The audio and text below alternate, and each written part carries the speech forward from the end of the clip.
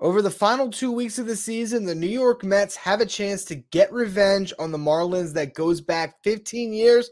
Can they pull it off? We'll talk about it on today's edition of Locked On Mets. You are Locked On Mets, your daily New York Mets podcast.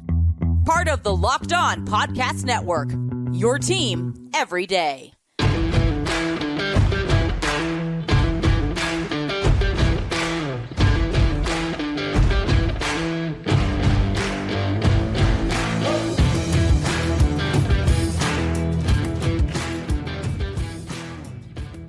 Hello to all you amazing Mets fans. You're listening to Locked On Mets, part of the Locked On Podcast Network, your team every day. Thank you for making Locked On Mets your first listen every day. Locked On Mets is free and available on all platforms, including YouTube. On the show today, we're going to be discussing Mets Marlins and a chance for revenge 15 to 16 years in the making. I'll be going through why this is a really fun opportunity for the Mets to play a spoiler. In the second segment, we'll discuss the weekend series and what's left to watch individually for the New York Mets when it comes to some of the top players over the final 2 weeks of this season. And then in the final segment, Binghamton Rumble Pony playoff time. I'll preview their playoff matchup that'll be coming up this week. Before we get to any of that, though, I'm your host, Ryan Finkelstein. If you want to find any of my work, follow me on Twitter at FinkelsteinRyan. Also find some of my writing at justbaseball.com, where I work as the managing editor. Swing for the fences on Sleeper Picks, and you can win up to 100 times your money. Download the Sleeper app and use promo code LOCKEDON. You'll get up to a $100 match on your first deposit. Terms and conditions apply. See Sleeper's terms of use for details. Currently operational in over 30 states. Check out Sleeper today. Unfortunately, what we're going to do on today's show is take you back in time to one of the most painful experiences of the past 2 decades when it comes to being a Mets fan.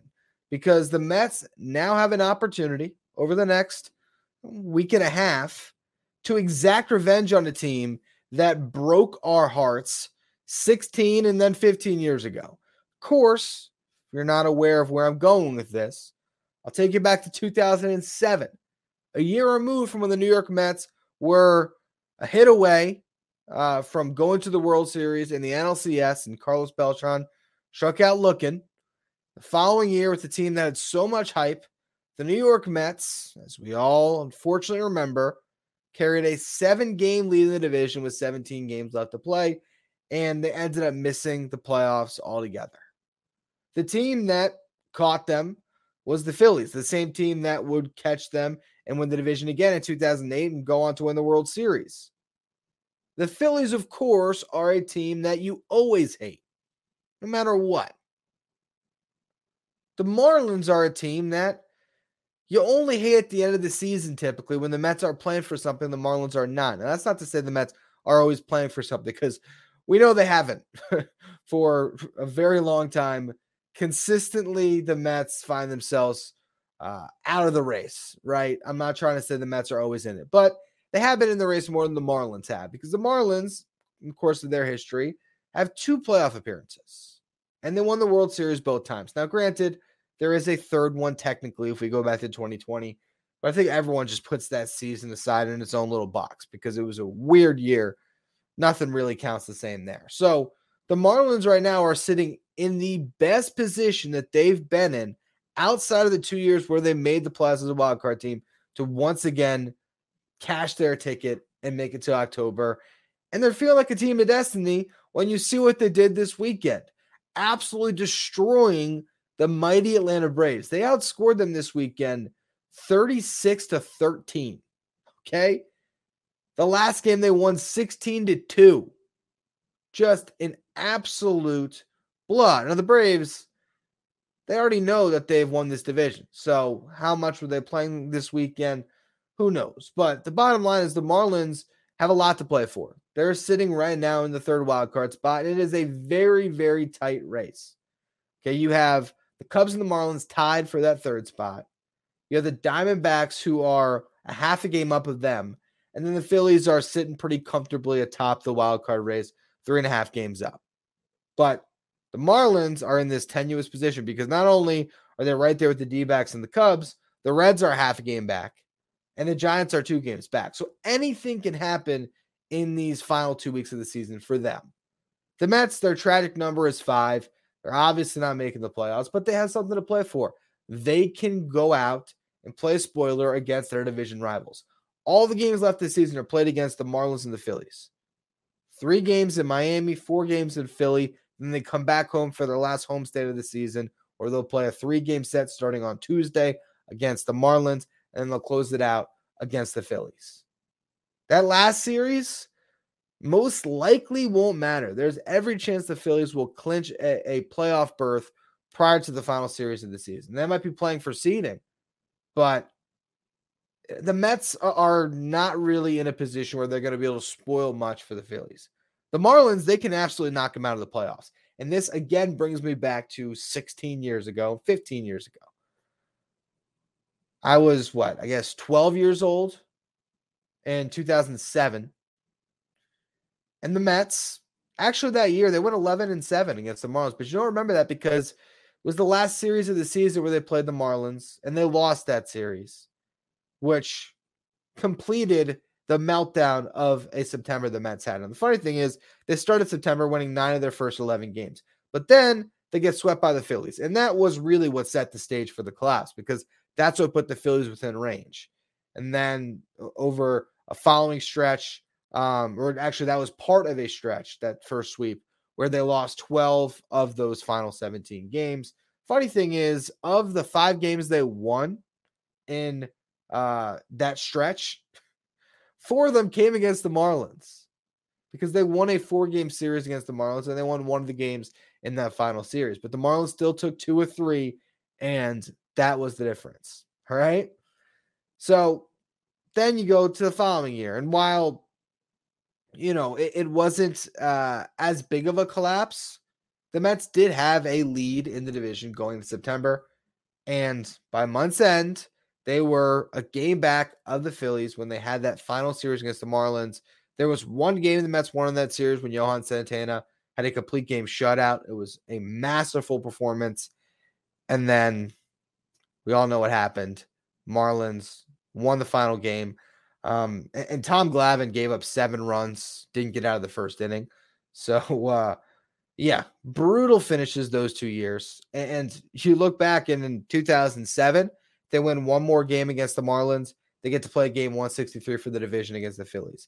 2008, if they win one more game against the Marlins, they would have had a 1-game playoff against the Brewers for the wild card. But in both of those instances, the Marlins played spoiler, and now the Mets have a chance to return the favor.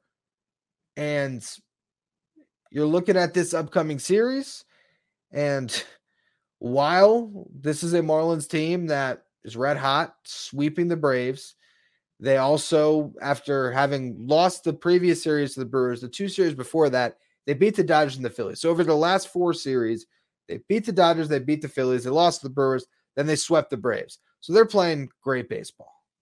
But sometimes when a team is playing great baseball, they're due for a swing back in the other direction. You look at the starters for this series: Jose Butto versus Edward Cabrera. Edward Cabrera has a 4.67 ERA this season. Jose Butto has shocked us every time he's taken the ball. Could the Mets steal game 1? And if they do, guess who's starting game 3? Kodai Senga. And the Marlins have not even announced the starter for that game. Game 2 is going to be Joe Lucchesi versus Braxton Garrett. Pair of left-handed starters going at it. Garrett has a 3.67 ERA this season on a much larger sample size than the one Joe Lucchesi has worked with. But if Wednesday night is a rubber match game, it's going to be a lot of fun with Kodai Senga on the mound. And then you still have the series next week. So this is an opportunity where you can tune in to watch the Mets baseball games that mean something against a division rival that you just don't want to see in the playoffs. If you can knock them out, why not? Get a little bit of revenge. One little note, the Mets are 5-2 against the Marlins this year. So they really could be the main thing that keeps the Marlins out of the playoffs. And there is still a petty 6th grader inside of me that remembers the pain, the heartache from all those years ago. And mind you, I was born and raised in South Florida. I still live down here now. So 6th and 7th grade, there was plenty of Marlins fans in my life that let me hear it. Nowadays, I don't associate with many vocal Marlins fans. It's hard to find vocal Marlins fans, but I still would love to see the Mets, you know, knock out the fish. Why not? Give us a little bit of feel good in what's just very clearly one of the most forgettable seasons in franchise history. I don't even know if forgettable is the word because it's so memorable for how bad it was, but the most disastrous in franchise history. With that said, there were still some positive takeaways from the weekend slate against the Reds. So we'll talk about some of the takeaways from that series and other just milestones and things that we can watch out for in the final 2 weeks of this season when it comes to individuals on the Mets. Before we get to that, though, today's episode is brought to you by Jace Medical. Modern medical care and treatment are important, but our global supply chains are fragile. Things like pandemics, natural disasters, and foreign travel may cut you off from the treatment you need. Jace Medical is your solution. Just fill out their online form and one of their board-certified physicians will review it to determine whether medications are safe and appropriate. Then they send your prescriptions to one of their partner pharmacies where your Jace order will be filled and mailed directly to your home. Not only this, you can send your physician a message for answers to treatment-related questions anytime. Everyone should be empowered to care for themselves and their loved ones during the unexpected. That's why Jace Medical offers the Jace case. Save more than $360 by getting these life-saving antibiotics with Jace Medical, plus an additional $20 off by using the code LOCKEDON at checkout on jacemedical.com. That's Jace, Jase, medical.com.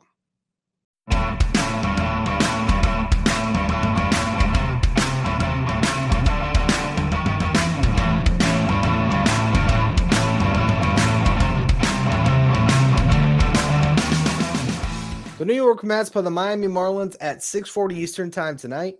Catch every pitch of the Mets hometown broadcast with SiriusXM on the SXM app. Just search Mets. Over the weekend, the New York Mets lost a series to the Cincinnati Reds. They dropped the first 2 games of that series before winning the finale on Sunday. Ended up being a 4-3 week for your Mets as they took 3 of 4 from the D-backs before losing that series over the weekend. I did break down Friday night's game a bit on the Saturday podcast that I posted over the weekend, so you can always check that out. On Saturday night, Tyler McGill got the loss, but pitched relatively well. He allowed 3 runs. 2 of them were earned on 9 hits and 2 walks, a very McGill start. But, went 5 2/3 and solid. He's just been solid lately. I don't think that this really changes my viewpoint of him as a pitcher. I still think he's a guy you bring into next season as a good depth arm on your 40 who can get spot starts and can plug a hole in your rotation when someone goes down for a couple weeks. But if he is in that rotation for a large portion of the season, the Mets probably aren't going too far. That's just where I'm at with him. But we'll see. You never know. Maybe he comes to the next season and looks much improved. Ryan Mauricio and Francisco Alvarez each had multi-hit games on Saturday, and they each drove in the 2 runs the Mets scored, but the offense didn't do nearly enough. Sunday they did, though. They were able to put up a bunch of runs. In the 3rd inning, Tim LeCastro and Brennan Nimmo led things off with a pair of hits. LeCastro scored in a wild pitch when Francisco Lindor was up. Lindor drew a walk, and then Francisco Alvarez drove in both Nimmo and Lindor with a double. Mark Vientos drove in Lindor in the 5th inning with an RBI single. He went 3 for 4 on the day with all 3 hits carrying an exit velocity over 100 miles per hour. He doesn't qualify for anything yet, hasn't had enough at bats, but if you look at rankings at Baseball Savant, it's clear that he would be among the top hitters in hard hit percentage and average exit velocity. Doesn't matter when your stats are still as low and bad as they are for Vientos on the season, but that is the one thing that you look at with him that makes you feel a little optimistic, because at least when he puts bat on ball, he's hitting it really hard. Hard hit percentage, 52.2% of the time. The average exit velocity, 93.3 miles per hour. And he does rank among the top 5% of the league in max exit velocity, because that's not a stat that you need to qualify for. It's just that max exit velo you hit, where does that rank? It is in the top 5% of batters in the league.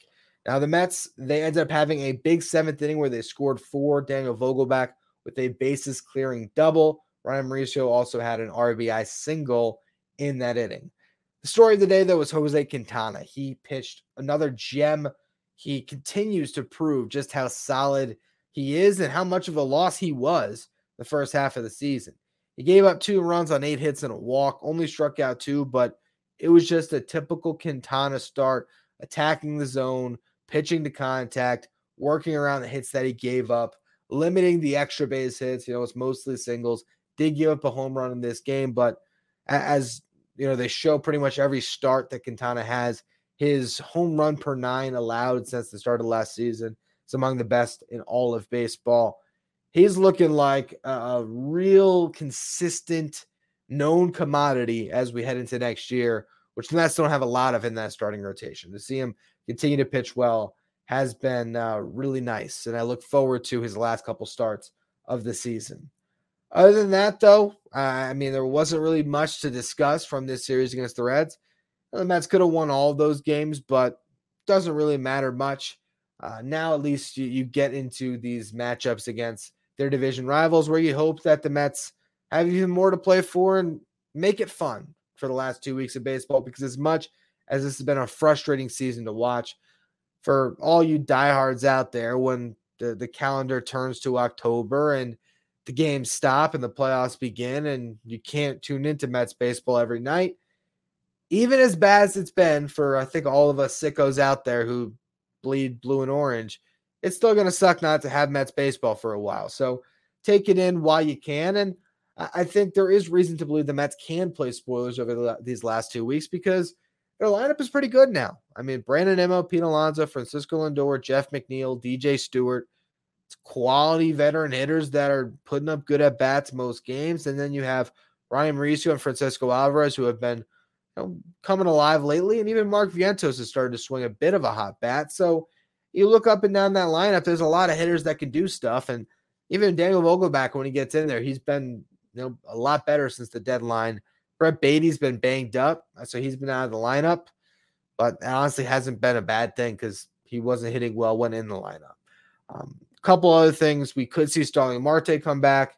Louis Guillorme could come back. I don't know how that really has any bearings down the stretch, but just things to note.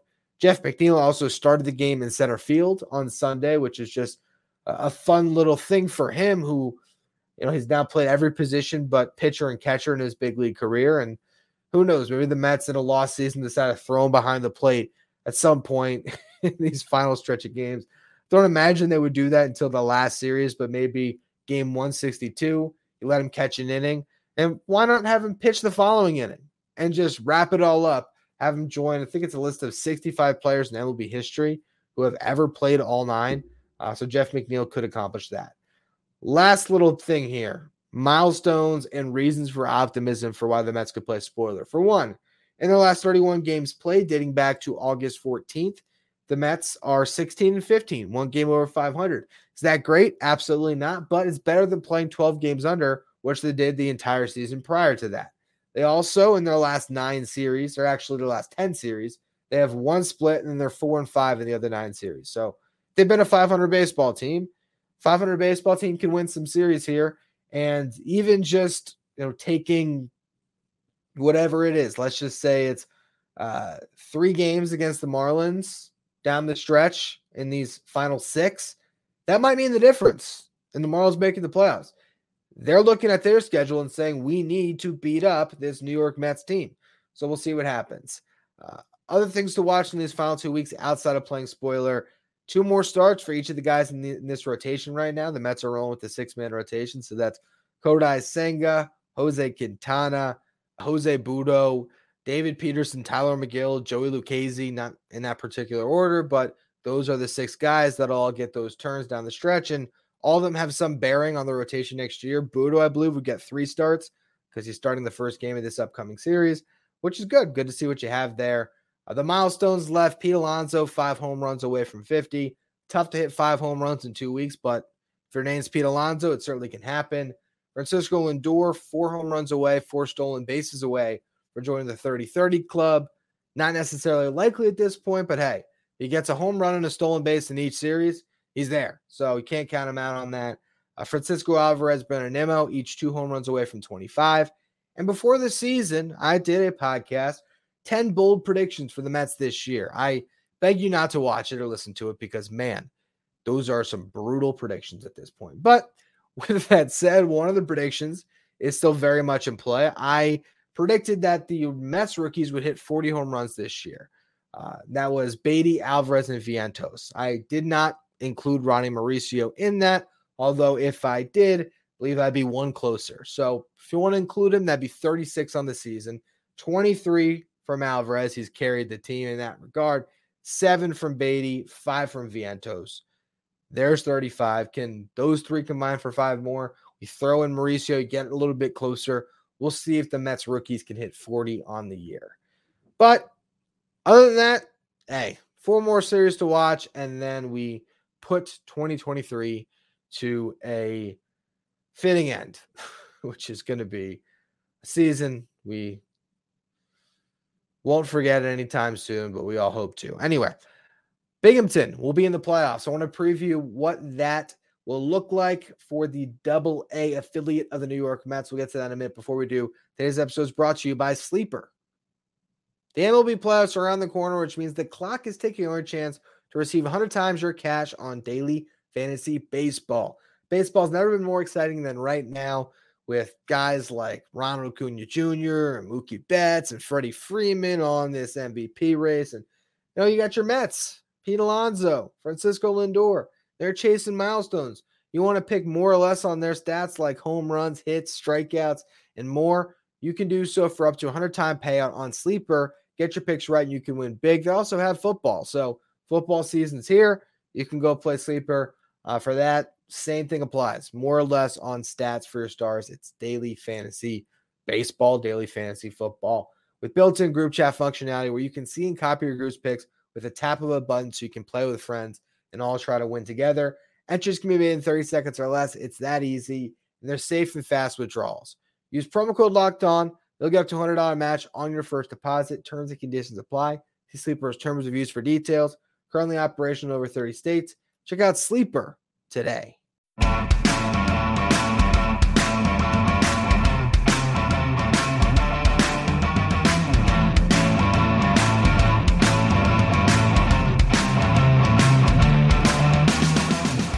Well, there's at least one affiliate of the New York Mets that will play some playoff baseball, and that is the Binghamton Rumble Ponies, where all of the Mets' top prospects nearly are now starring together, and it's going to be a lot of fun to see them play in a Subway Series. Not really, but when it comes to the affiliates, the 2 New York teams going head-to-head, Somerset versus Binghamton, Somerset being the Yankees Double-A affiliate, who actually won each half of the season. So basically how the minor league playoffs works. I've explained this before, but again, it's the first half winner versus the second half winner in each division.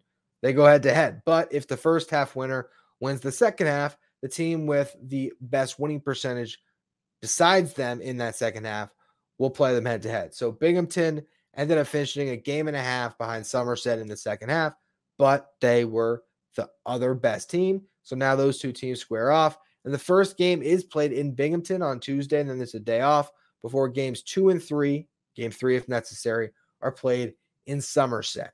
It'll be interesting to see which pitchers will go in this series for the Rumble Ponies.